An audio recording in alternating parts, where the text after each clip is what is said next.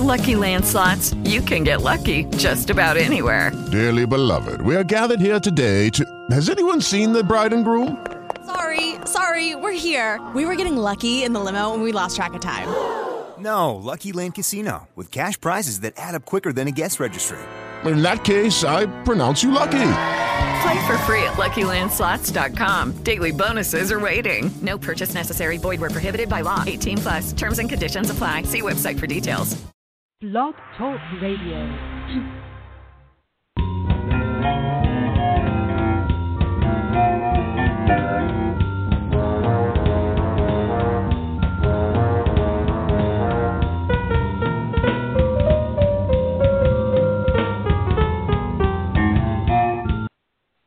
Hey, and welcome to another episode of Let's Talk TV Live.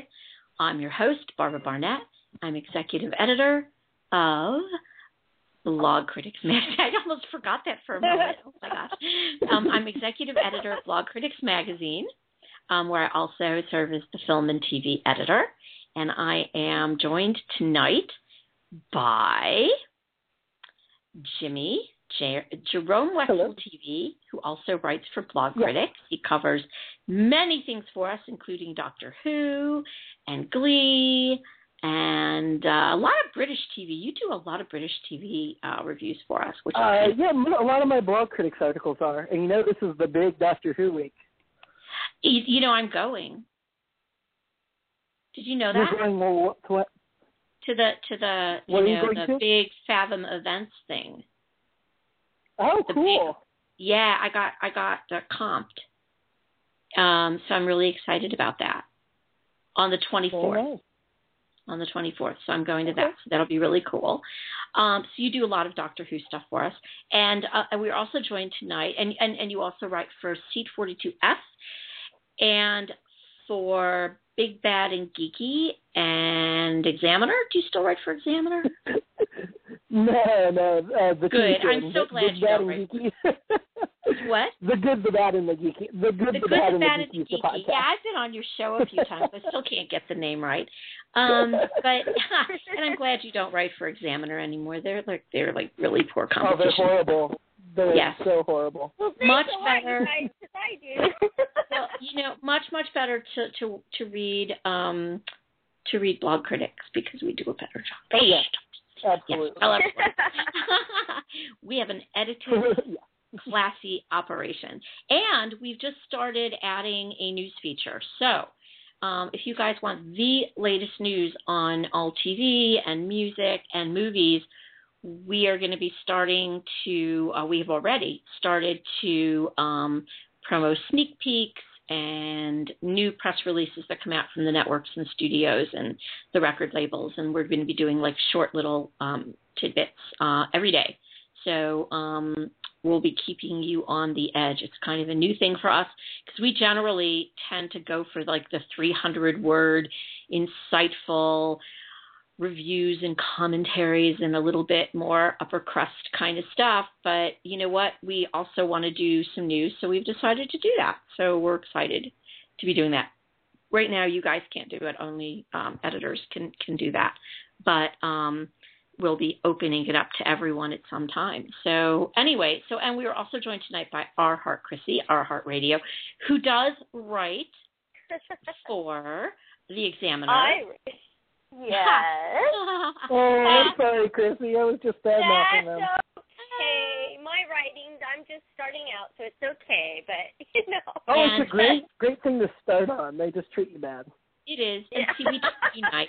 We treat you nice. We treat people nice. And we have great editors, and we have great executive editers. Patting myself on the back here. John Sobel and I on the show.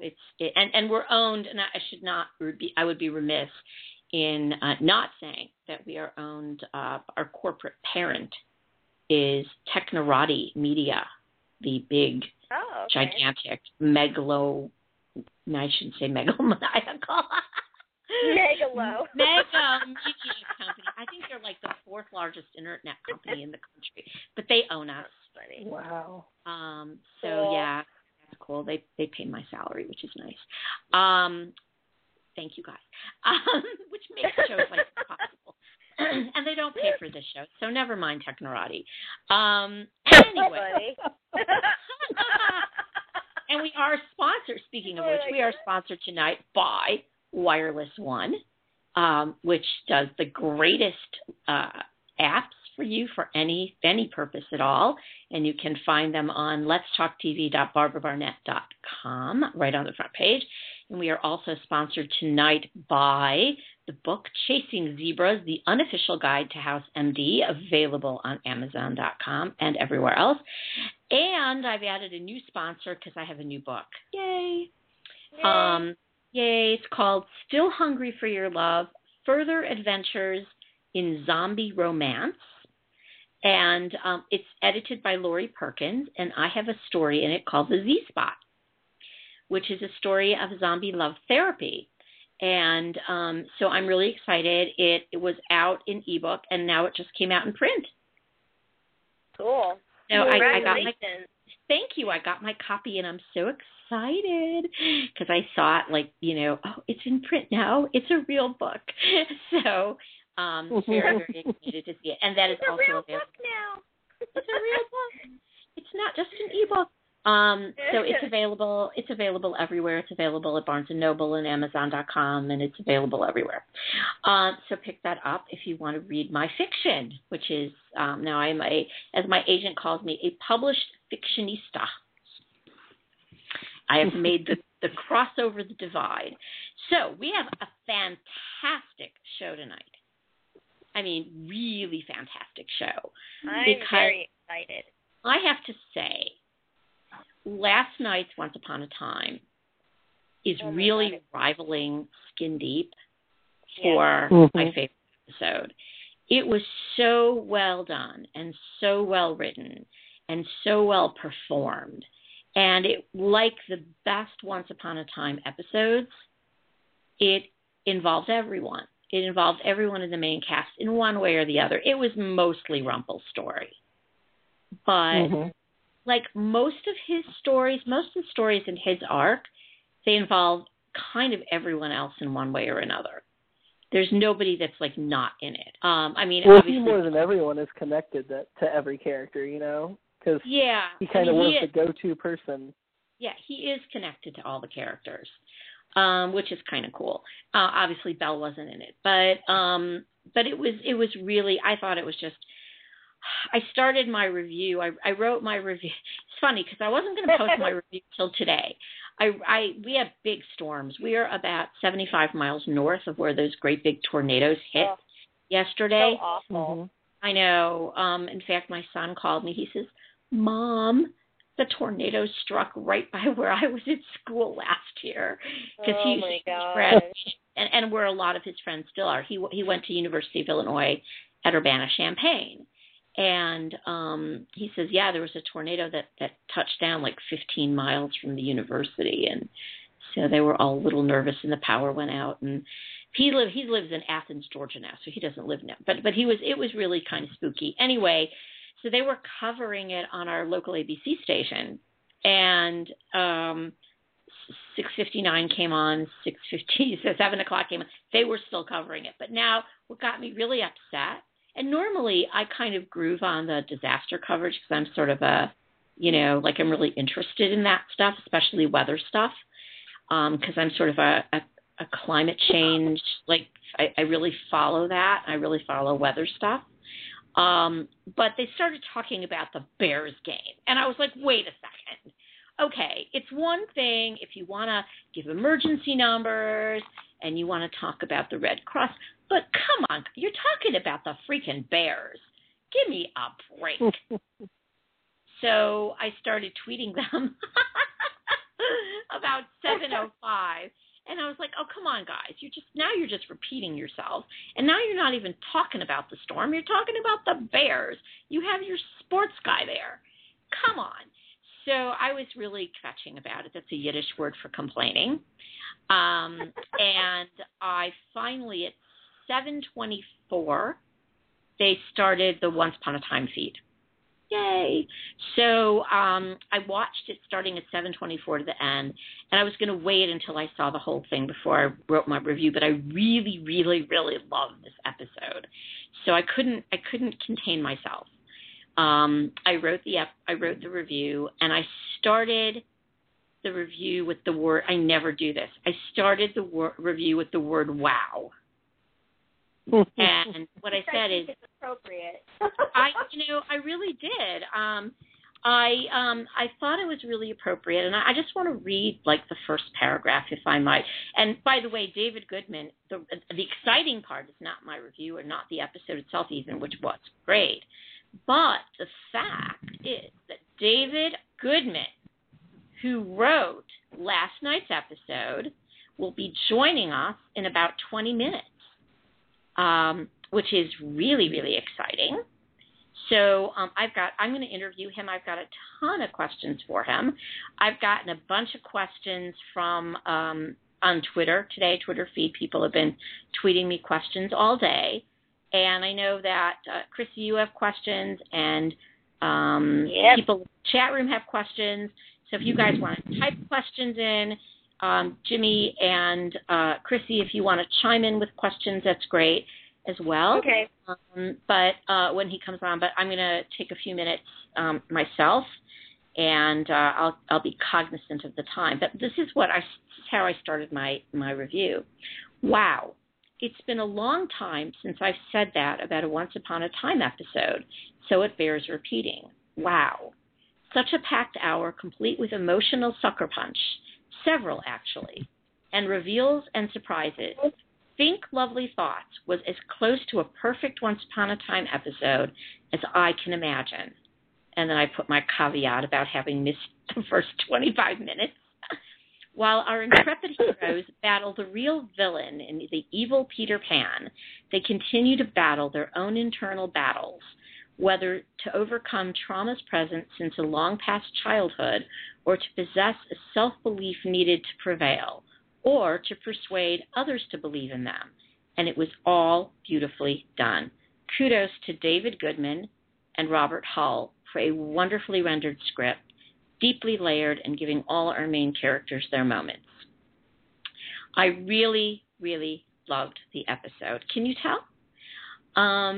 So I don't know. I don't know if you liked it enough, though. It's a good thing that this is the one you have the writer coming on for, because if this had been like one of the really bad episodes, it'd be a little awkward. I know. Well, what would we have done? And I've actually had tremendous success with this, because I've had Jane on. I had her on for Skin Deep. Well, Jane's always good. That's a given. You can have Jane on without any worry at all.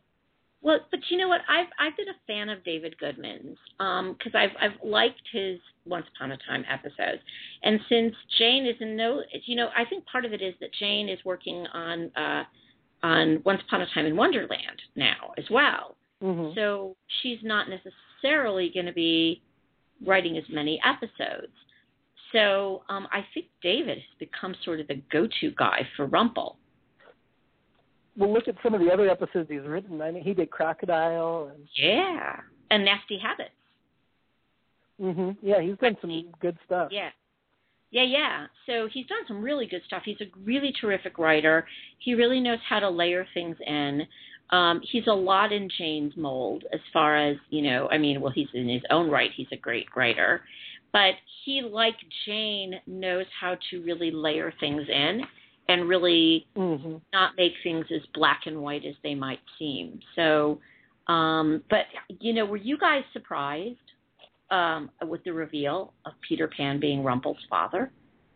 I was. How many of you guys in the chat room were surprised?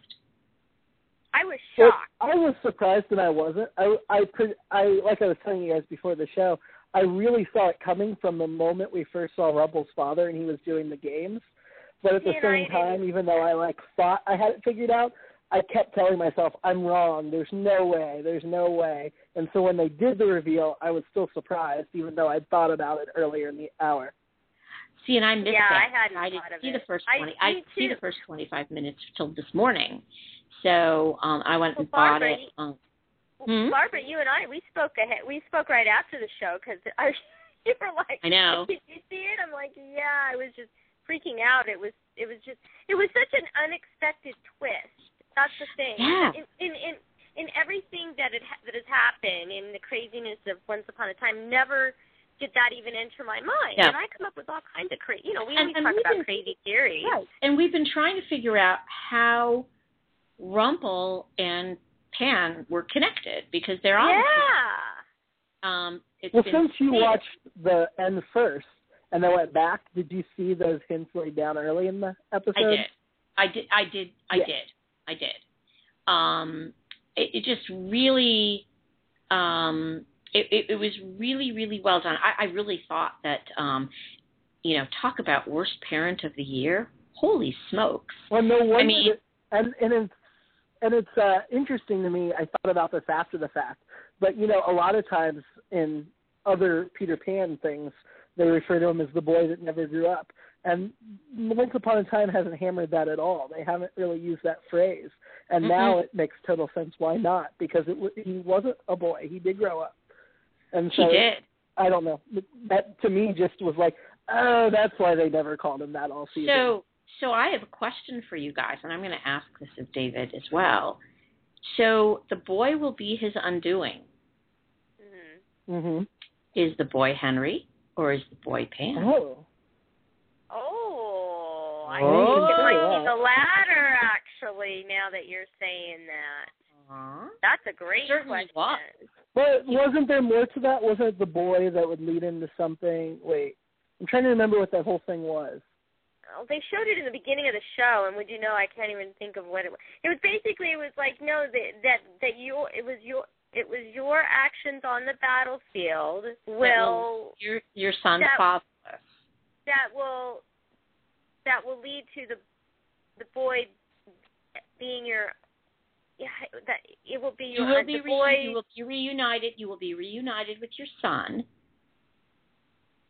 And I can't remember the rest. But it was like, but the boy will be your undoing. But it could be. Well, that's the other thing is, how do we know the boy? He's not talking about his son. Well, I thought I was pretty sure there was something in the prophecy that led him to believe it was Henry before this that referred to something Henry's already done. Yeah, it could be. It could be. Or maybe it's just interpretation. It's just like interpreting the word undoing, which, by the way, I am also going to ask David about a definitional problem, a definitional question. Undoing means a lot of different things. And does undoing mean death? And obviously they're getting around that by using Pandora's box. And Rumpel's not dead. Clearly Rumpel's not dead. He's in the box, and God only knows how he'll come out of that. Now, that's really interesting, too, because he's in this box, right? And all of the evil of the world is in this box. And what happens to the evil, to the dark side of Rumpel when he's in there? What I'm thinking is maybe he comes out and he's not the dark one anymore. I think that's his undoing. Or maybe he's more of a dark one because he had to. When he's in a spot of pure evil, he may need that darkness to survive.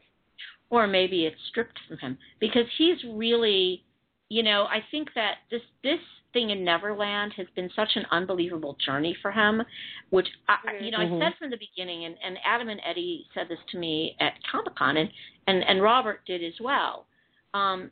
Said that this first half of the season for Rumpel is going to be, this is really Rumpel's story. This is a real journey for him and into his heart of darkness. And it really has been. I mean, they really delivered on that. And I thought it was really good. But I loved the fact that he went along with helping Charming with no payoff. He really wants everyone to believe in him. He really wants that. Well, he's definitely broke that trend that, we were talking about his family and, what his father did and what his father's father did. He's broken that cycle. The one that broke the trend. Yep, he broke the cycle. because he let go. It was a terrible, and I love that confrontation. I am nothing like you. You know, I am nothing like you. I let go his hand, and I have regretted that since the moment that happened. I've spent my whole life looking for my son. And what did you do? Do you think we're going to learn that those ants had more influence on him than even we've seen so far? That maybe that's, you know, part of that's where the goodness. Yeah, maybe that's where the goodness in him comes. You know, where does that the two Stargate ants? The two Stargate ants. Yeah, yes, one from, what is she? Was she an SG? Well, you know, the one, Glynis Davies. One was Atlantis and one was Universe. Yeah, Glynis this is the weird, interesting little connection. So Glynis Davies was in Stargate Universe, which, of course, hopefully you all in my audience know, or maybe you don't, was Robert Carlyle's last series. He was the star of that show. And interestingly enough, she played Eli Wallace's mother, played by David Blue, Eli's mom. And there was an episode in the second season called Pathogen, which was really her episode. It was hers and Eli's episode. And Robert Carlyle directed it, and he directed her. She was really the main guest star in the episode. And so he directed her. And I think that's so cool that she plays young Rumple's spinster aunt. I just love that. So she was I really liked her. She was a really great character. Wonder if Carlisle had some hand in that casting. You know, a lot of the shows that film in Vancouver, and actually Once Upon a Time isn't one of them, but a lot of the shows in Vancouver, there's a huge pool of talent in Vancouver. And a lot of Stargate Universe actors turn up on things like Supernatural. Like Elena Hoffman has been on Supernatural. Right. Smallville film there. And Smallville, right. So a lot of those guys have been on a lot of those Canadian shows. What Once Upon a Time tends to do is import British actors. Yes. Lots of British actors, which is kind of cool because I don't think they need like a work visa to work in Canada. They would to work in the U.S., but not to work in Canada. So, you know, it's easy to bring actors in from Canada, so which is easy for the actors as well as the studio because they're not working in the U.S. They're working in part of the Commonwealth. So that's kind of cool. So I thought that was really good. I love the ants, by the way. I thought that added a lot of really nice lightness to the episode. Yeah. I really like them, and I love the fact that he can spin. You know, that's where he got wasn't that love. great? And and you know, also this when he feels stressed, right? When Mr. Gold feels stressed, Rumple feels. What does he do? What does he do? He spins. Yeah. He spins. Exactly. Because and in Skin Deep, he spins. Why do you spin? Because it helps me to forget. Yeah, no, this episode did a good job of tying into so many other elements of the personality that have been established. It really did. I cannot say enough about this episode. It has renewed my delight with the show. I thought this season has been really good. I've really liked this season. There hasn't been any one episode that has just gobsmacked me. I think that's the right term. There's only been one episode that I thought was terrible. But, yeah, there hasn't been any that have been awesome until now. No. Yeah, just like it was like sort of like House in the last couple seasons. It was like, yeah, I like it, but there wasn't one that left me breathless during the commercial breaks. This one left me breathless during the commercial breaks. It was like, come on, can't I fast forward? It really, really, really left me staggered at how really wonderful it was. And I thought the acting was, a young boy will lead you to your son, the boy will be your undoing. since Henry left I guess those two sentences could be unrelated, but they seem to be related. A young boy will lead you to your son. Yeah, well, that's true. Okay, so I guess it is Henry. So unless the two sentences aren't meant to have anything to do with one another, which is possible. Yeah, it's very possible because that seer was kind of slippery. Mm-hmm. Was she not? Right? A young boy will lead you to your son.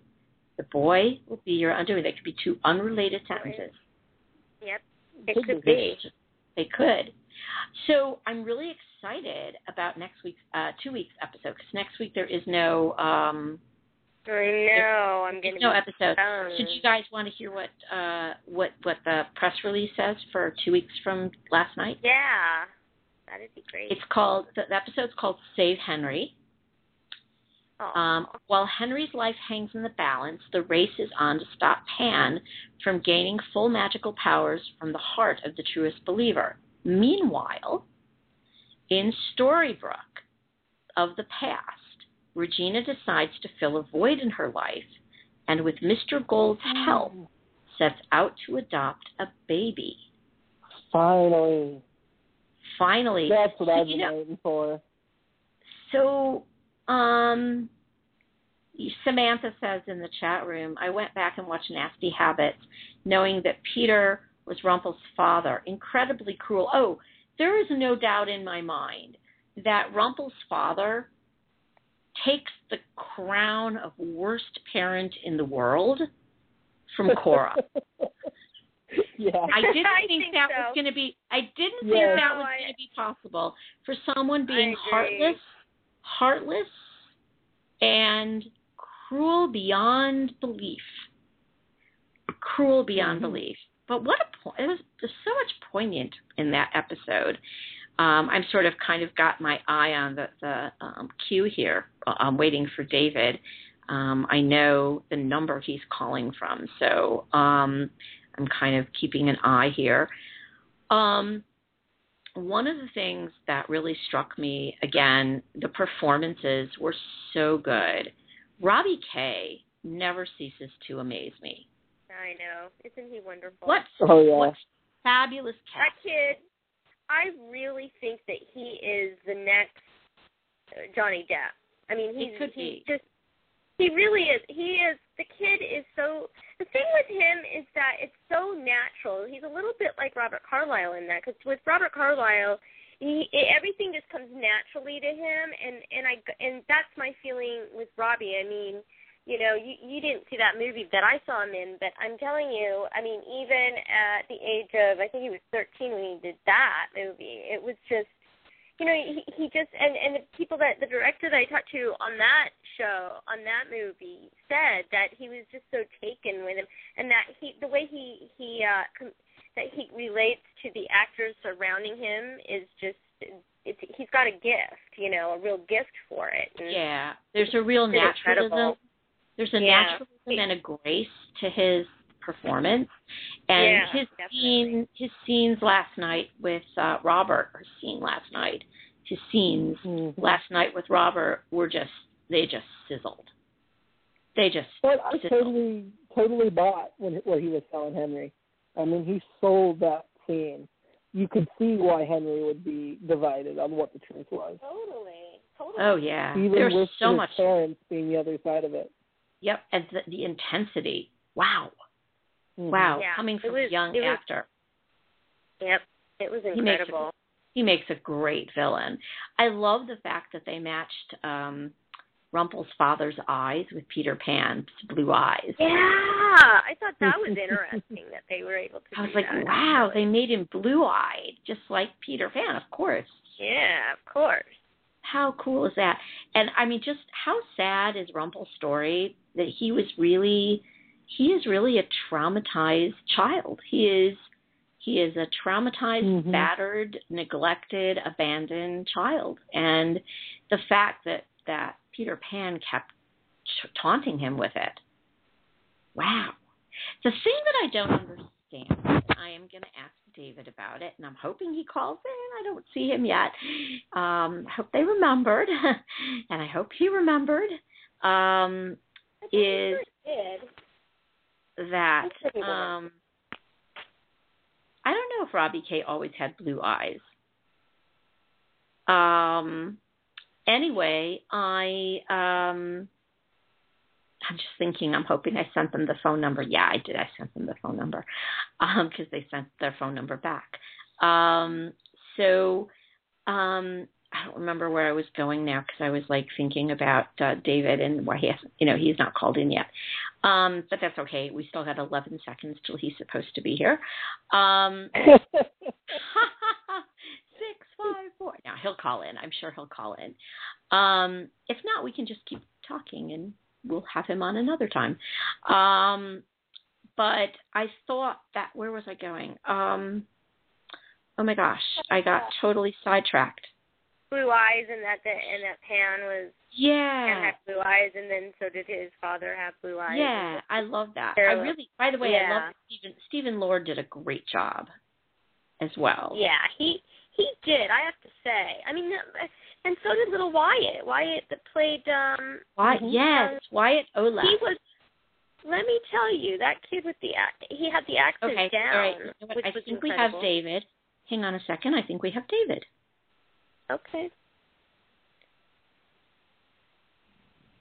Hello. Hello. Hi, is this David? It is. Hi, David. How are you? This is Barbara. Hey, Barbara. How's it going? I am good. How are you? I'm very well, thank you very much. I have two other people that are here with me live, and that's James Daly and Christine Piccolo, who both write for Blog Critics, and they're on my regular Once Upon a Time panel. First of all, wow.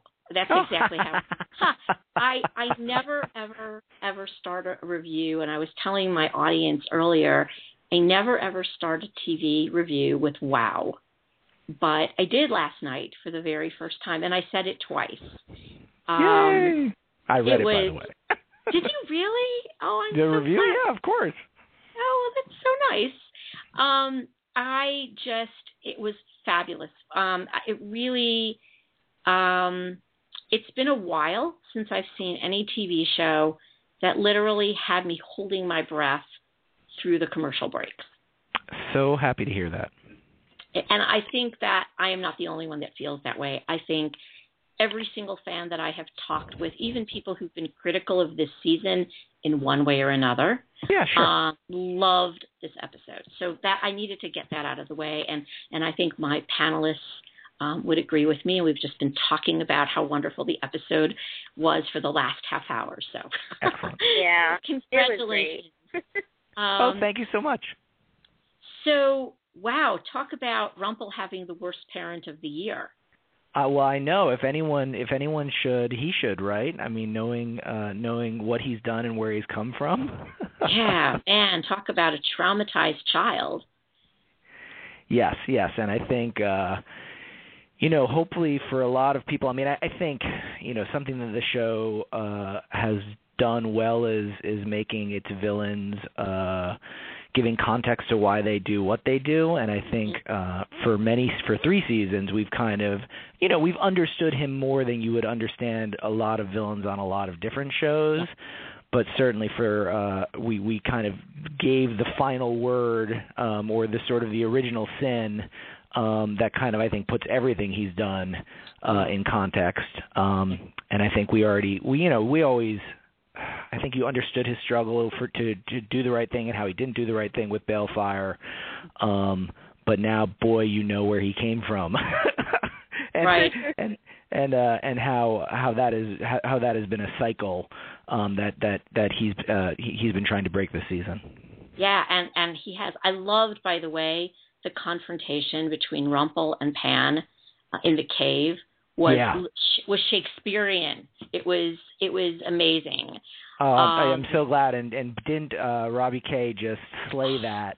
I mean, we know obviously Bobby Carlyle is amazing, but didn't Robbie just stand sort of toe to toe with him? Oh yeah, we've just been talking about that as to how naturalistic and what a gracefulness Robbie K has, and not unlike Robert Carlyle. I think they're very much of the same mold, and for him to be able to play Rumple's father. And by the way, that puts, what happens last night, and it puts every conversation that he and Peter Pan have had into a completely new context. Sure. So now everybody has to go and watch all those episodes again. And by the way, I will tell them to do that and know that none of those every one of those conversations was written with this reveal in mind. Some revelations you fall into and you say, hey, wouldn't it be great, 4 episodes later you say, hey, wouldn't it be great if we didn't know this, that, or the other thing? But this, from the beginning of season 3, we knew, who Pan was and everything from, and it's very funny because when you and I did the interview call on episode 4, which is sort of the precursor to this episode, there are many things in that episode, including the use of the word laddie, the way that that Pan calls Rumple that in that episode, and then it's reprised here, and you understand that that's something that his father always said. Things like that have been planned out, since the season began. Oh, yeah. Brilliantly done. So that actually answers a question that a couple of my listeners, my readers, had was, did you have all of the episodes leading up to this were written with this in mind? In fact, somebody in the chat room saying, that answers my question. Yay. Yes. No, and from the moment that the Cornhusk doll is given to Rumple by Felix in the premiere, we knew we didn't know exactly. Some of the specifics we had yet to figure out, but that was the beginning of that arc. Cool. That's just great. There's clearly more to explore in Rumple's character, but you've really mined him. What else is there to learn? Or is he going to be gone forever in that little box? Hopefully not. I suspect if you think long and hard about it, you can answer that question. I suspect that he's not going to be in that box forever. His story is not yet done. No, and I hope it never gets done till, years from now when the show goes off the air, because it's definitely a great story. So next episode, we're going to be learning more about how Henry happened to come to Storybrooke. I happened to get the press release today from ABC, so that was always nice to have. It's always nice to have. Sure. And you guys are just giving away so much in the way of, not giving away, you're not giving away spoilers, I get it. But you're really making a lot of reveals this season, origin stories. Now we're going to see Henry's origin story. Where do you go from there? Where do you go from now to the second half of season 3? Oh, well, I think the air order for this year was very intentionally put into doing kind of a first group of episodes running almost interrupted. The only interruption is the one that that people are going to feel in the next couple weeks. Yeah. But then running straight after that through to episode 11, and then the second group being 12 through 22, starting in the spring. And it was very much designed to, I don't want to say tell necessarily a full story in the first half and then launch a new story in the second half, but I definitely think people will see certain storylines being wrapped up here, and then clearly the suggestion of a storyline for season 2. So in terms of where we're going to go, it's going to be wildly different.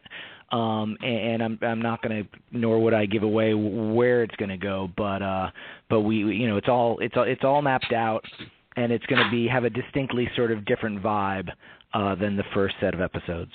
Mm-hmm. When we spoke the last time, and we talked about how the split season seems to be able to help the focus of the narrative, and it was actually pretty early on in the season.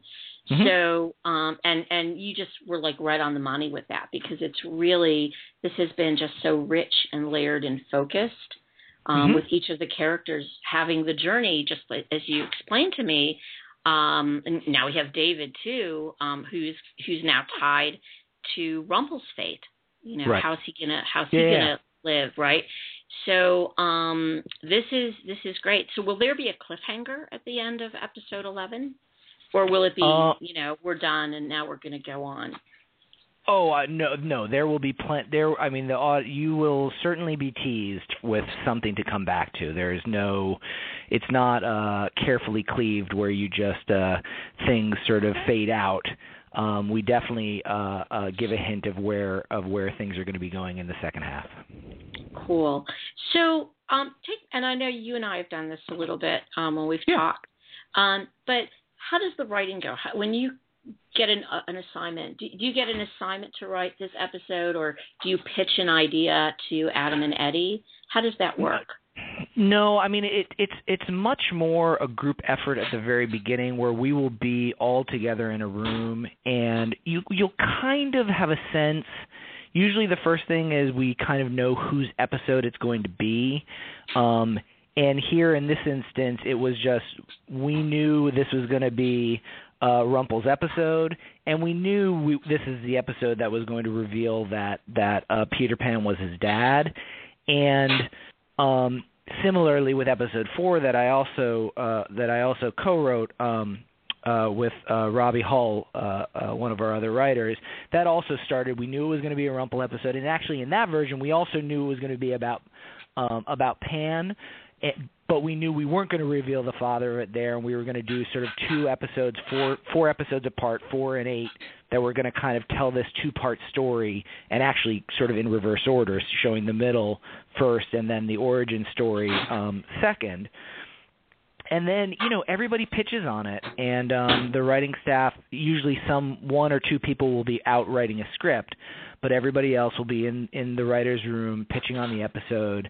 And we'll get a pretty clear sense of what the episode is. We call it breaking the story, and we write it on a whiteboard, and every scene is there, and we have pitches on dialogue in the scene and kind of where the scene goes. And then the 2 writers who've been assigned to it, and that's something that Adam and Eddie will sort of tell us, at any point during the breaking process, they'll pull me aside and say, you're going to write this one, and you and Robbie are going to write it together. Which allows us to kind of focus on things and kind of be asking the right questions. Mm-hmm. Then the 2 of us will go off and write an outline together, and literally he'll write the first half and I'll write the second half, and then we'll give notes on one another's stuff and rewrite it. And then that's sort of how it goes for the script too, where we'll write different halves, and then we usually get in a room together, and all the writers work differently depending on he and I have written a number of scripts together, so kind of we've gotten into the pattern of we'll do our separate stuff, and then we always try to take a day or 2 where we can sit in a room together and just go over it line by line and rewrite one another's stuff and pitch different lines and stuff like that, and it's worked pretty well. Cool. So how far back did you plan on making Peter Pan Rumple's father? What an interesting twist. Oh, I mean, we have something that we call mini camp, which is in between seasons. We'll get together for a couple weeks, and it's like at the end of season 2, we shot the last episode. Everybody took a little bit of a break, and then we got together for 2 weeks, and we will just kind of spitball ideas for season 3, or the upcoming season. In this case, it was season 3. And I am trying to remember, but I want to say, obviously we knew we were going to Neverland because at the end of season 2, everyone's going there. We knew we were going to be going up against Peter Pan, and I think somebody had thrown out the idea at the end of season 2, and if not, it came up in minicam of somebody pitched that idea out. And it just, it was too good an idea not to stick. It's brilliant. But yeah, so we knew pretty early. So that was, I have to say, my hat's off for keeping this such a complete secret. Oh, thank you. Everyone was shocked. I think I was shocked. And I usually see things coming on Once Upon a Time. Last year, I think I drove Jane crazy, or I think it was in season 1. I think I drove Jane Espenson crazy because I kind of guessed early on a lot of stuff. I did not see this coming at all, not till the very end. And we play. You always play a game in terms of wanting to put the breadcrumbs out and wanting. It not to be totally opaque so that people can't look back on and say that there weren't any clues, but you also don't want to tip it too far where, the boards have already beaten you to the punch. So clearly, and you never know until it airs, we hit the right balance in this one in terms of putting out enough clues, but not too many. Sure. I have to ask you about the casting of, and I know you're not necessarily involved in the casting, sure. but the casting of Stephen Lord as Rumpel's dad was brilliant.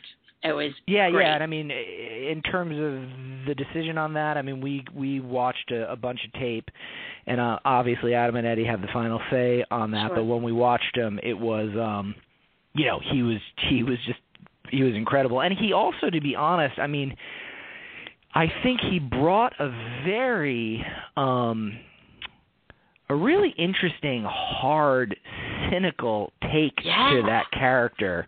Very much. That was not, I would say, was not explicitly in the script. It was a very specific take, and we saw it in dailies, and he was just so good, and you felt so terrible for this little kid, for little Rumpel, and it was a really interesting choice, and it's very interesting to see his performance in that scene, in the scene where Rumpel is being pulled away by the shadow, and then obviously in young Rumpel's point of view, he turns into Robbie Kay, into Peter Pan, and to see the tears in Robbie Kay's eyes, and all of the sort of emotion that he was feeling, it was just so interesting to see that transition from literally one actor playing the part to another actor playing the part, and how their interpretations kind of butt up against one another right there. It's really sort of electric and kind of dynamic. It is, but there was also in both performances, both Robbie Kay's and Stephen Lord's, that hardness. Yes. There's a real hardness there, a real obsidian hardness that doesn't exist in any of the other characters except maybe Cora. Uh-huh. And, it certainly doesn't exist in Rumpel, who's, for sure. a nominal villain, but underneath, he's not such a villain. And we understand he's I just thought that was great. And I would be remiss in not mentioning young Wyatt Olaf. Yes. Playing young, what great casting, too. Yeah. He really could be Robert Carlyle's younger self. And obviously, I mean, one of the challenges of an episode like this is it's wildly, wildly exciting, and then you write it, and then you say, "Oh Lord, what if either one of them is no good?" Because this is not, usually we have, our core characters, those actors that you know and love so well, kind of taking you through these flashback stories, and this is a flashback story that depends completely, except for Robbie Kay appearing at the end, depends on these guest actors, and both of them did such an amazing job, and the episode would be a disaster without such compelling performances. Right, and Wyatt being able to, I don't believe he's Scottish, but trying to, master that Scottish dialect, which is one of the most difficult dialects in the entire world to master for an actor, and he really did a nice job for a young boy. So I want to give my other panelists a chance to ask some questions, but I have a couple more questions before I open it up to them and to the audience. Sure. The term undoing is used a lot, right? Yeah. The boy is going to be his undoing, and undoing can mean more than one thing. And of course, in Rumpel's point of view, undoing means his death. Yes. But undoing could mean the death of the Dark One. Could For sure. not? For sure. For sure. I mean, I'd be lying if I didn't say we wrote it knowing the ways in which that term could be interpreted and sort of embracing that. And embracing the way in which he clearly has a very clear sense of it, meaning his death.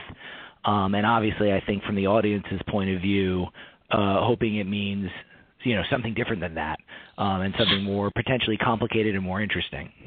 Yes, and so far it has. And I think this whole journey has been, in a way, an undoing of the Dark One, because where he has traveled from being the Dark One to this episode where he, is like, my death be damned, I'm going to save my grandson.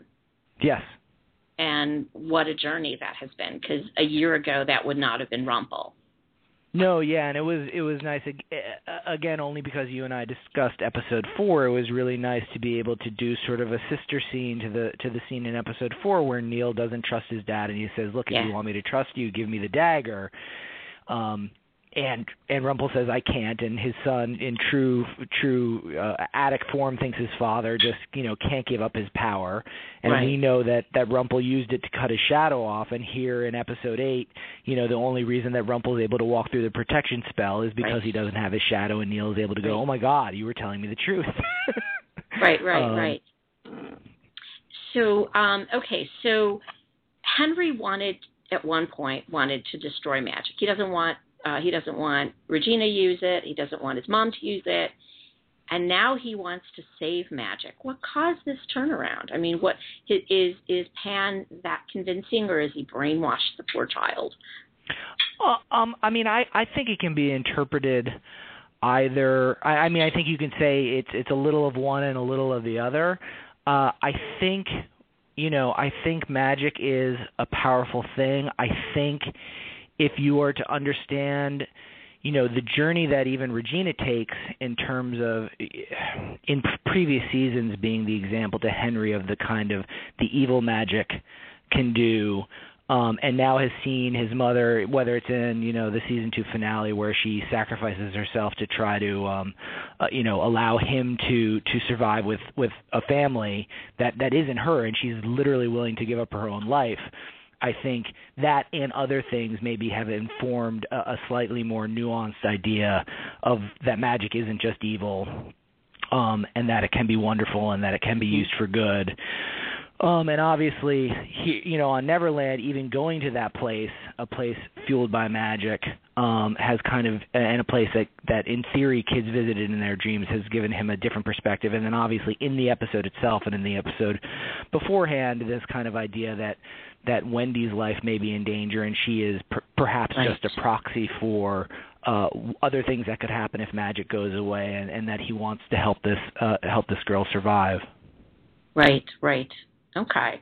Now I have to ask you, this was a question that was tweeted to me. Several of these questions were tweeted to me. Yeah, sure. So this is not my question, although I have to say it's not a bad question.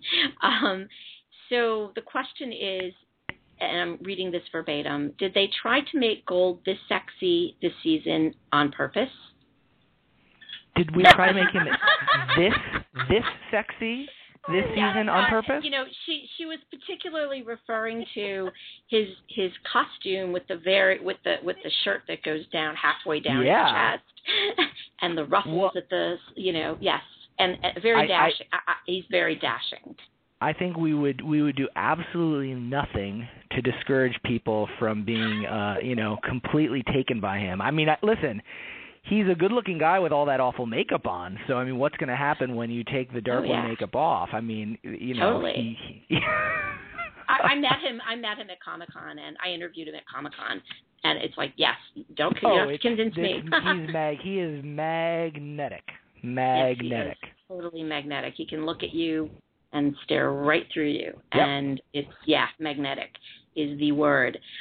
Okay, so I'm going to ask, Jimmy, do you have any questions that you wanted to ask? Sure.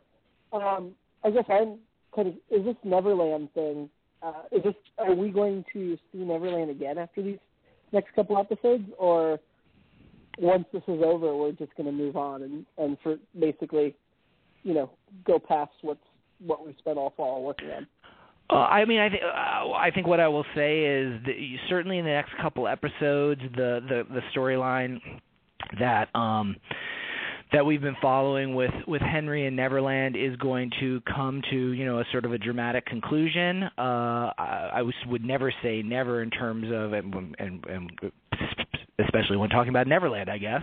Never say never in terms of whether or not we will go back there. I mean, there are some times where by design we do it, and also sometimes where I never thought we would do so many episodes just tapping back into Rumpel's backstory, just being one example of how, we sometimes find, there are parts of these stories that we thought we had told, but we haven't told all of it.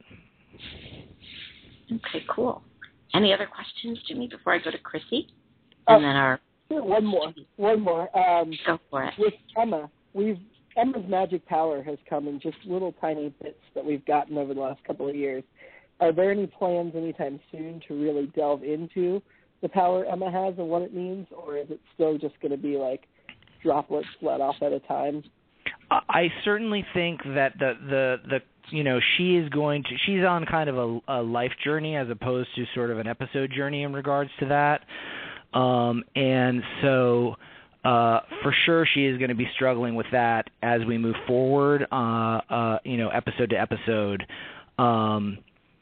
But I mean, I guess that's what I would say to that. She's going to continue struggling, with her magic, and as it defines who she is as Emma, as it defines who she is as a savior. And I think people will see, in some of the upcoming episodes that is going to be a real struggle in terms of who is she, and what is her role as mother, what is her role as hero, and what is her role as sort of purveyor of magic.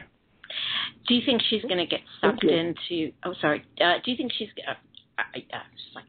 Do you think? Because you're one of the writers. Will she get sucked into Regina's orbit? They seem to have a sort of uneasy confederation now, and Regina is teaching her magic. So is that a danger for her? Oh, for sure, and I think, and I would also say maybe not only a danger. I mean, one of the really exciting things that these episodes in Neverland have granted us are, seeing these characters who have been at sort of loggerheads with one another, seeing them be forced to get along, and some of the most interesting scenes that we've had and we'll have coming up particularly are about how sort of the enemy of my enemy is my friend, and seeing how Emma and Regina can get along and how, that is a helpful thing and how they can learn from one another in regards to that. It's been really nice to be able to play something other than them hating one another, which is also deliciously fun. Oh, yeah, for sure. So, Chrissy, do you have a couple questions? I just had a question. Hi. Hi. Thanks for talking to us. Yeah, of course. I wanted to know about the original Shadow. Are we going to know more about that? Because I suspect, I don't know. Okay, my theory has always been that the Blue Fairy has got designs and is in control of pretty much everything that is. Does she maybe have a connection, and what are we going to find out more about this other Dark Shadow and who that is? I mean, I will say, in terms of, it's obviously a big reveal that the sort of the Shadow predates Pan. Who the Shadow is? The Shadow apparently is Marilyn Manson, who voiced the Shadow. Very nicely too. So maybe he was cutting a record before the island. We are not. There is not a whole. We're not going to learn a whole lot more information about sort of the origins of. Though again, I would never rule out learning that in the future. Though the Shadow will play a huge role in the next few episodes coming up. Okay, interesting. Cool. Cool. The other question I had was about the Blue Fairy. Is she the one that has been orchestrating? Think about it. If you go back to what we know so far from seasons 1, 2, and now 3, she always seems to have her hand. She's in the background, so I always call her she's shady because people don't realize, and I have a feeling she's pulling a lot of strings. She led the Dark One to Rumpel. She's the one that gave him the bean. Am I on the right track with that? I am not going to confirm or deny conspiracy theories that, with the 50th anniversary of the JFK assassination sound, Listen, I would encourage you to spin away, but I'm not going to play a game of hot or cold with you about that. Oh, bummer. Oh, come on. Well, we know that. We're trained not playing that game. No, I'm not serious. But no, I just think it's really interesting, and she kind of flips in and out in the background. So whatever little things she does, it's kind of like people forget about it. So I love that. For sure. And by the way, you will. I mean, there's a bunch of stuff coming up for the Blue Fairy fans out there in the next couple episodes. I'm not going to say that they're big mythological things that are going to tell you answers like that, but right. I think you'll be excited to see it. Okay, thank you. Can you give us any more teases? Can I give you any more teases about things upcoming? Barbara, I think we're on tonight already. I think. Listen, I think you're going to see some really. Well, look, they've been on Neverland for what? This is the 8th episode. I think the promise of them getting out and getting home is out there.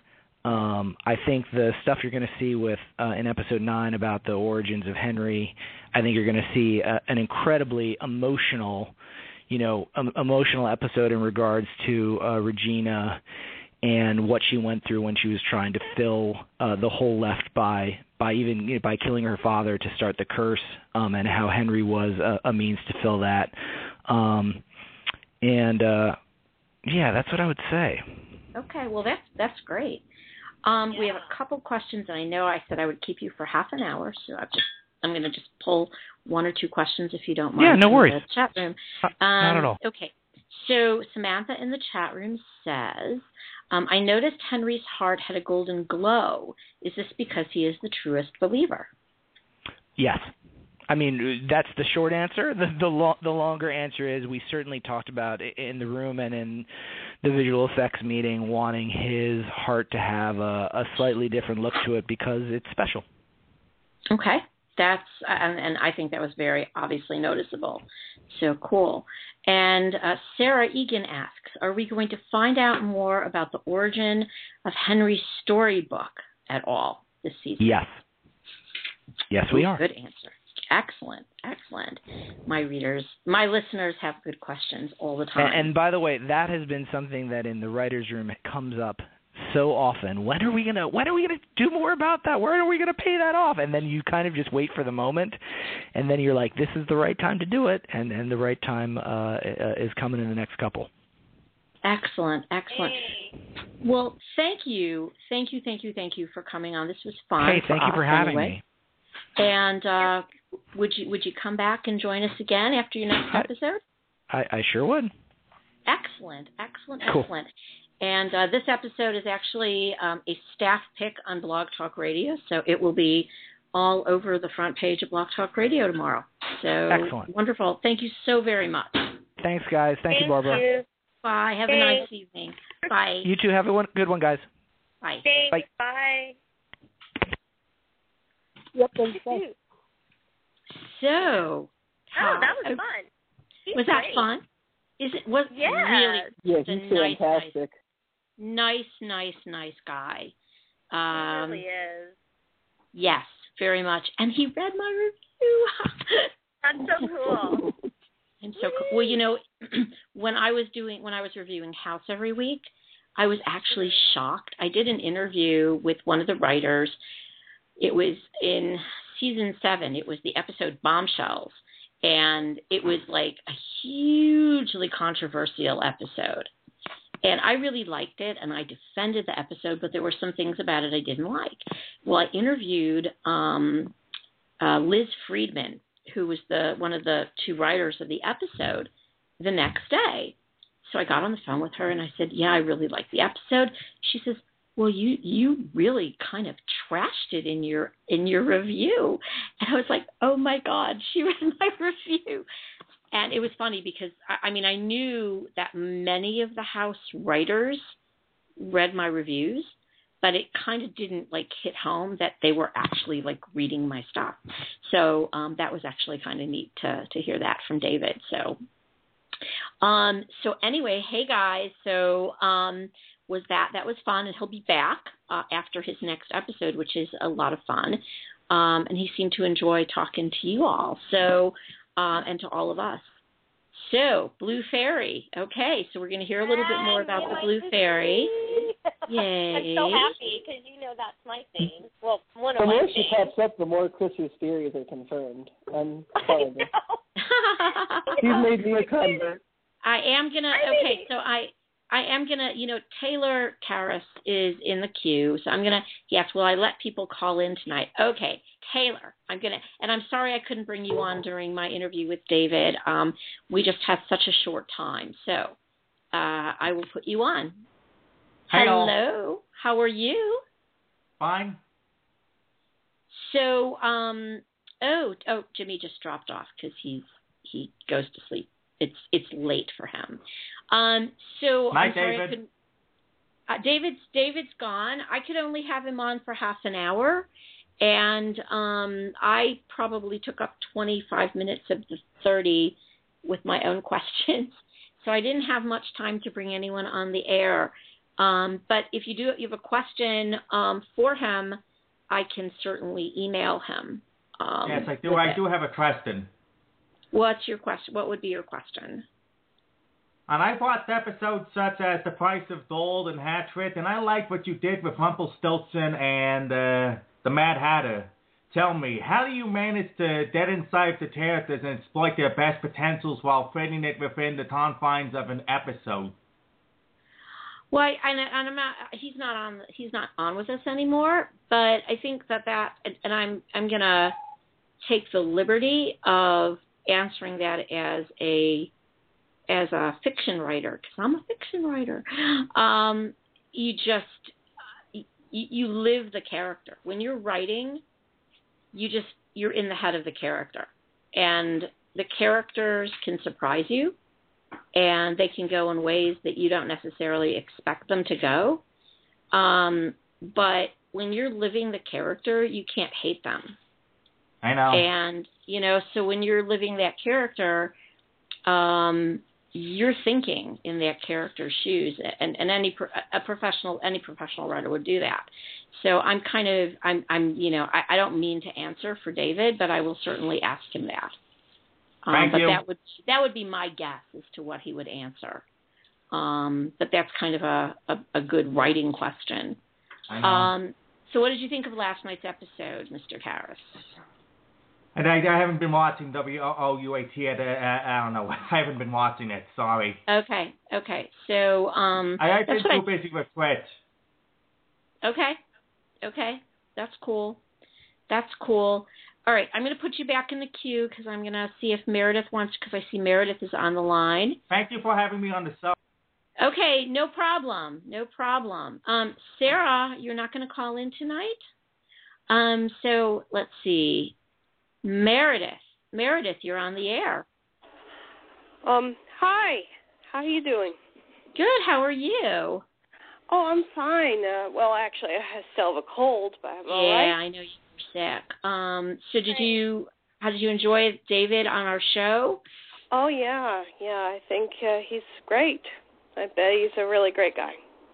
Yeah, he seems like a terrific guy. What did you think of last night's episode? I know you and I have had a couple of emails going back and forth today, and I think you really liked the episode. I just loved it. And you really strongly suggested, as I do, I totally agree, that everybody should go back to the beginning of the season and watch Peter Pan's actions and words and everything, especially his scenes with Rumple in context of last night's episode.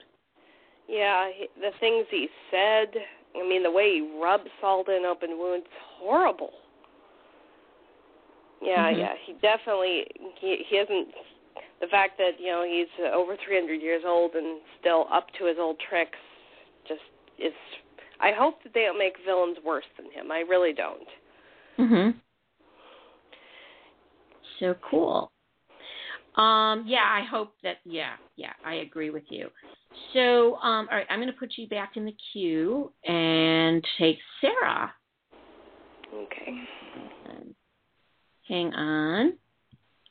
Hello, Sarah. Hello. So, Hi, Sarah. Were you okay in the storm yesterday? Oh yeah, I was able to. Yeah, luckily no power, no water affected the house, so everything's good. Oh, good. It's just a 20-minute news coverage delaying. Yeah. Basically cutting off. I was so mad. I was having very long work day, and I just wanted to go home, watch one at a time, and then do my homework. And it was 20 minutes late. I was 25.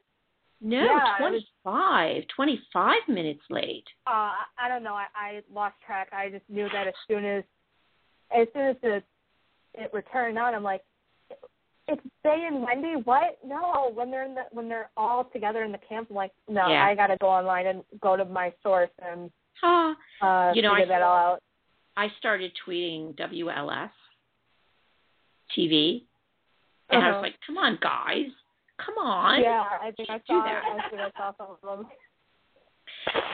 So, oh, interesting. So, Angela says, Rumpel's father is far worse than him. Oh, my gosh. I loved, by the way, and I said it to David, I absolutely adored that final scene between Rumpel and Peter Pan. You know, this whole... That was epic, actually. I am not anything like you. He completely rejected his father. Completely rejected his Star Wars right there. Gosh, join me, Luke. Together we could rule the galaxy as father and son kind of thing right there. And then there was another line.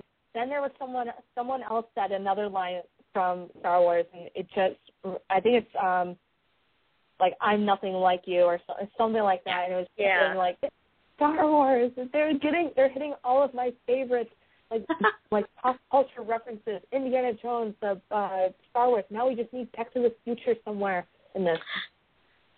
See, I just don't see Rumpel as Luke Skywalker. He's Han Solo. I know. He's Han. But I know. I forgot to ask David. Hey, man, can you tell the wardrobe just keep him in that outfit when he's back in Storybrooke? Because oh my God, I don't want him to go back to the suits because he looks so great. Oh my Lord! Wear that all the time, please. I bet that's really really uncomfortable. He looks sure. Well, you know, look at Hook though. He's never been in any other clothing. Hook has never been in any other clothing. I know, but his kit looks his outfit, his costume, Hook's costume looks a lot more comfortable. Yeah. I mean, Rumpel's costume looks really stiff and uncomfortable. I think it's mostly the jacket for me that would be uncomfortable because it's got such a high neckline, you know. I mean, I'm thinking it's probably soft leather that he's wearing, but oh my God, I just want him to be in that outfit all the time. I don't know, it's going to be weird to see him in Storybrooke with a suit on. It's just going to be weird. I just love him so much the way he looks now. So Matt Cartelli says, Rumpel said, Peter Pan destroyed my father to Neil. That's it. Neil, Obi-Wan told Luke, Darth Vader destroyed your father. Ooh, very good. Yeah. That was it. I'm like, there's another one somewhere. It was so good. Great. So well played. That's great. I love that. That's so true. Yeah, see, I don't know. I mean, I like to think Rumpel is a little bit, well, I guess. He could be either or, really. He's sort of the sorceress. He's sort of the what do you call it? The Emperor? The Emperor in some ways. Yeah, because he's sure. the dark one, right? So he's the Emperor, but then he's also a little bit of there's a certain big background, and because of what he went through, there's a lot of Luke Skywalker, and there's a lot of the victim. I mean, you can really understand Rumpel not wanting. He's been a victim all his life. Right. And now finally he doesn't have to be a victim again. exactly. So, I really think, what David said about how, when that transfer was made, or the transformation between the father, and then you see Robbie as Peter Pan, and his eyes were watery. It was just that was really. But it was interesting. It was just such an incredible performance. And the way that they did that, the way it was. And it's interesting because you see him kind of flying over the land, and you think he's looking for Rumpel. Right. And then he finds the cave, and he completely gets distracted with that, and he stops. Very interesting. Which shows he really doesn't care. Fundamentally, this is a very selfish man. Yeah, definitely. And even though, everything that Rumpel has done has been for family, That's true. And that's what's interesting, too, because, that's one of the things with Rumpel is, before he was the Dark One, he had pride, and he revered Mila so much and his son so much. Mm-hmm. He wasn't going to allow himself to be the unfeeling bastard that his father was. And it also puts I think it puts into context, too, why Rumpel injured himself in the Ogre War. Yeah, I agree. It makes it, I just feel like and like you said, everything that he has done as the Dark One point has always been for his family. Getting back to his family, getting back to them. Right. Saving Henry now. Whatever he's got to do, he's going to do. And do you think for a second that if his father was the Dark One, can you imagine him as the Dark One? Oh, my God. He would have been horrible. There was nothing. Because ultimately, Rumpel, even though he's the Dark One and all this, he still has a good heart underneath it all. It's a curse. And that's the difference. And I think that if his father were to become the Dark One, you never know. They could end up doing that twist. Because think about it. Let's just say, for argument's sake, that, Rumpel is able to come out of the Pandora's box without being the Dark One. Dark One is still in there. They put Pan in there. Yeah. And then what if down the line he is released at some point and he has absorbed being the Dark One, because then you've got everybody against one major villain, and they could do that. Who knows? I don't know. Angela says that Pan seems to be as powerful as the Dark One. I agree. Yeah. I think Pan is already very powerful. Yeah. So can you imagine if he would it would be amped up tenfold if he. Samantha Leah says, I didn't feel like Robbie was crying tears of sadness. I just felt like it was all the emotion of the transformation couldn't be contained. It was like finally I am what I want to be. I'm a child. Yeah, again. that could be too. That could be too, because he didn't seem terribly concerned about not having. Well, he wasn't sympathetic or anything. Like he didn't see he was not really sorry for giving up his son to the shadow. Which is really interesting. And in fact, it's interesting because Rumpel says to Pan, "What have you just brought me here so that you could taunt me?" Right. Exactly. There's such a cruel, and I think one of the things that, and Rumpel, I think, is still so far in the series, when he's come across real, genuine cruelty, I think he's been astonished by it. When Cora pulled out her own heart, he was actually astonished by... Well, the look on his face was like, oh my God, what the hell? what did you do? Why would anyone do that? And I think when he has seen that cruelty and when he has seen other cruelty, I think his reaction has been the same. And don't forget, when he became the Dark One, he stopped the Ogre War. He brought the children home. That's right. He did. Yeah. I mean, do you think that his father, as the Dark One, would have done that? Hell no. He wouldn't have cared.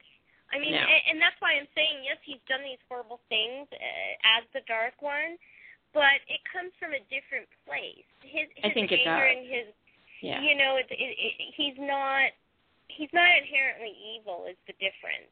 But I think his he's father not. is. I think his father is a real a right bastard. They say, Yeah, definitely. Yeah.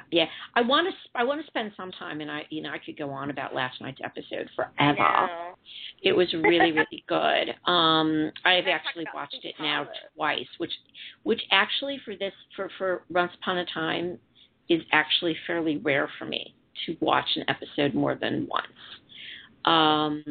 But this one I watched so good 3 times. Yeah, I really, yeah, definitely up there. Would love to see a commentary track with David and Robert and Robbie Kay. And Robbie Kay, that would be great. Wouldn't that be cool? That would be amazing. I think we need to start a campaign to get them to do that. Start a writing campaign. By the way, I tweeted. Speaking of a writing campaign, I tweeted Robbie Kay earlier and told him he should be on my show. Well, if you get him, since they don't like, I don't know what, I'm not worthy enough apparently. Even though I've spoken to him before, I'm sure he would do it. It's just a matter of that's okay. If we can talk to him here, that'd be fine. I mean, whatever. I will try. I'm not worthy. I'm not worthy. I do have some good guests coming up, by the way. I have coming up. I have next Monday. I have on. Ooh, I have to get back to my calendar. January. Jackie Holland. Do you know who she is? No. Who is that? Who is Jackie Holland? That's your assignment. Oh no, I have assignment. Okay. Ha. Jackie. I think I remember you asking us last time. I did, and you did not. You did not respond. So she's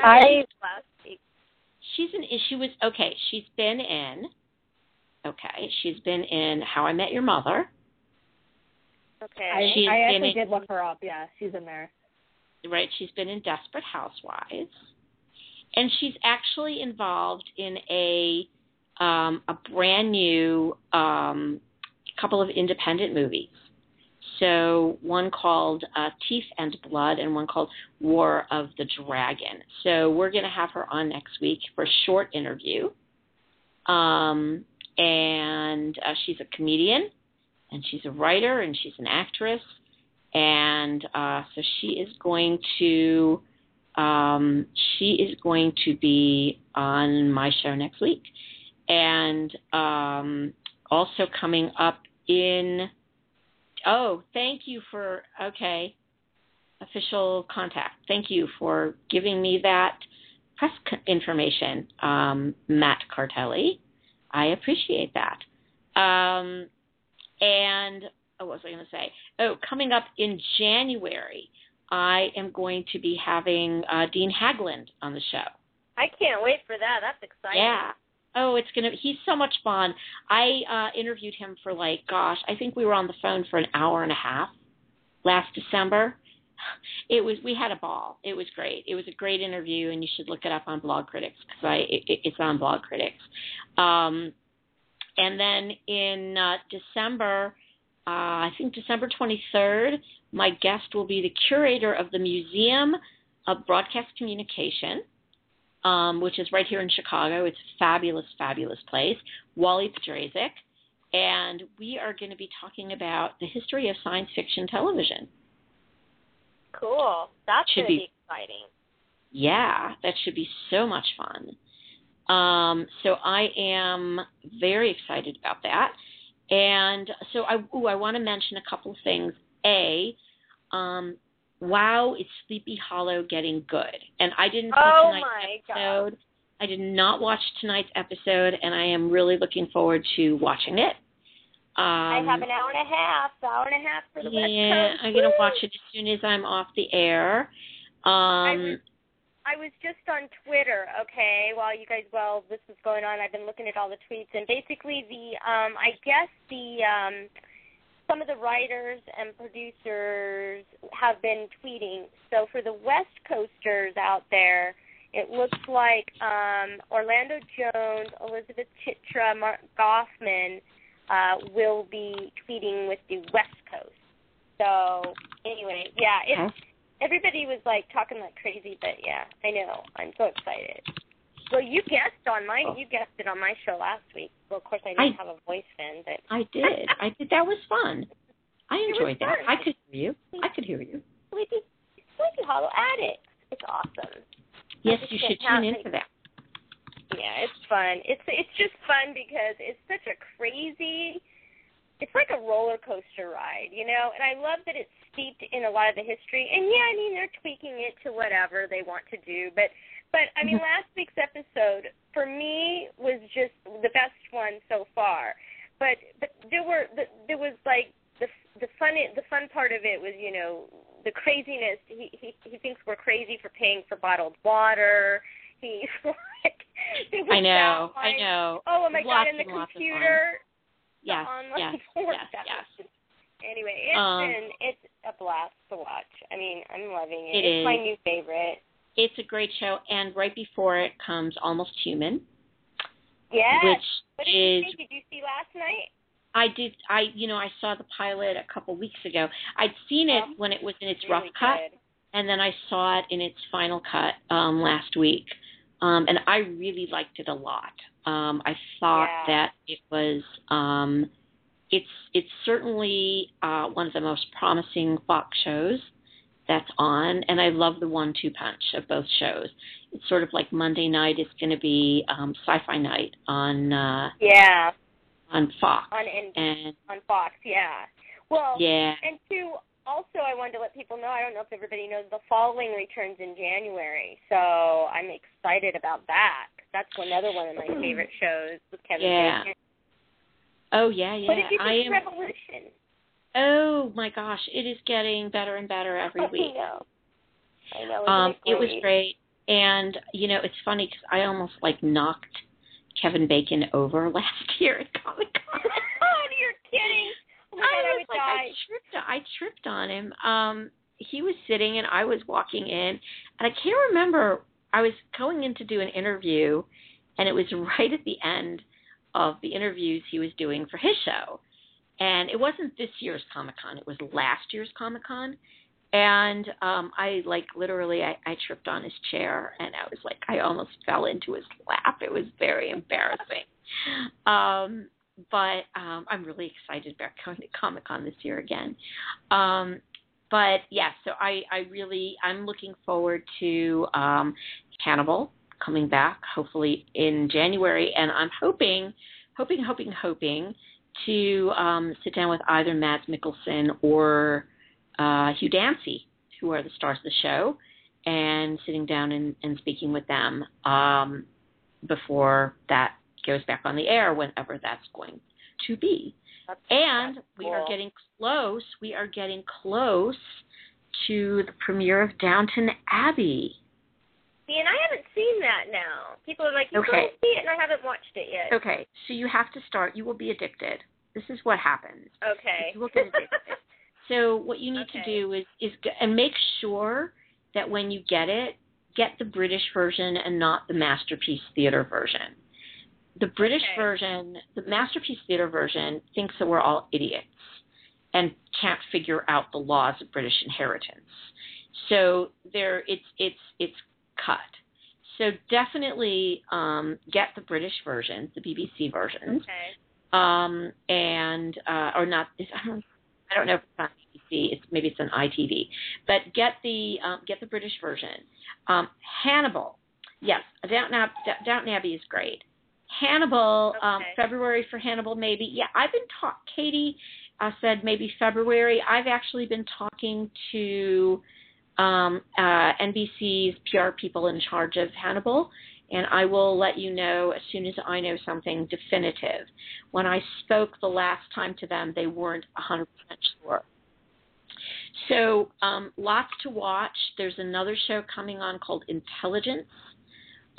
Yes, Connie says, so don't watch it on PBS, ?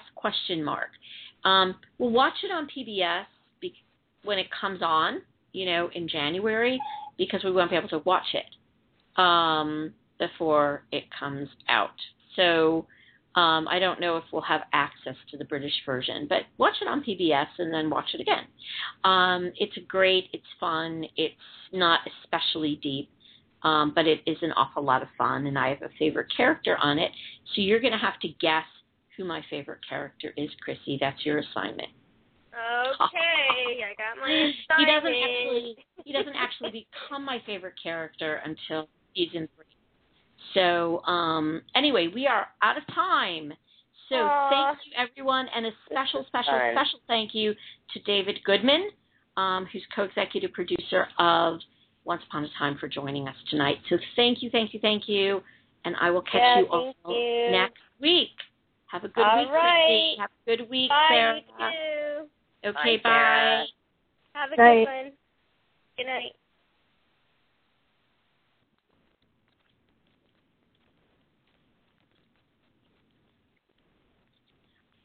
With Lucky Land Slots, you can get lucky just about anywhere. Dearly beloved, we are gathered here today to... Has anyone seen the bride and groom? Sorry, we're here. We were getting lucky in the limo and we lost track of time. No, Lucky Land Casino, with cash prizes that add up quicker than a guest registry. In that case, I pronounce you lucky. Play for free at LuckyLandSlots.com. Daily bonuses are waiting. No purchase necessary. Void where prohibited by law. 18+. Terms and conditions apply. See website for details.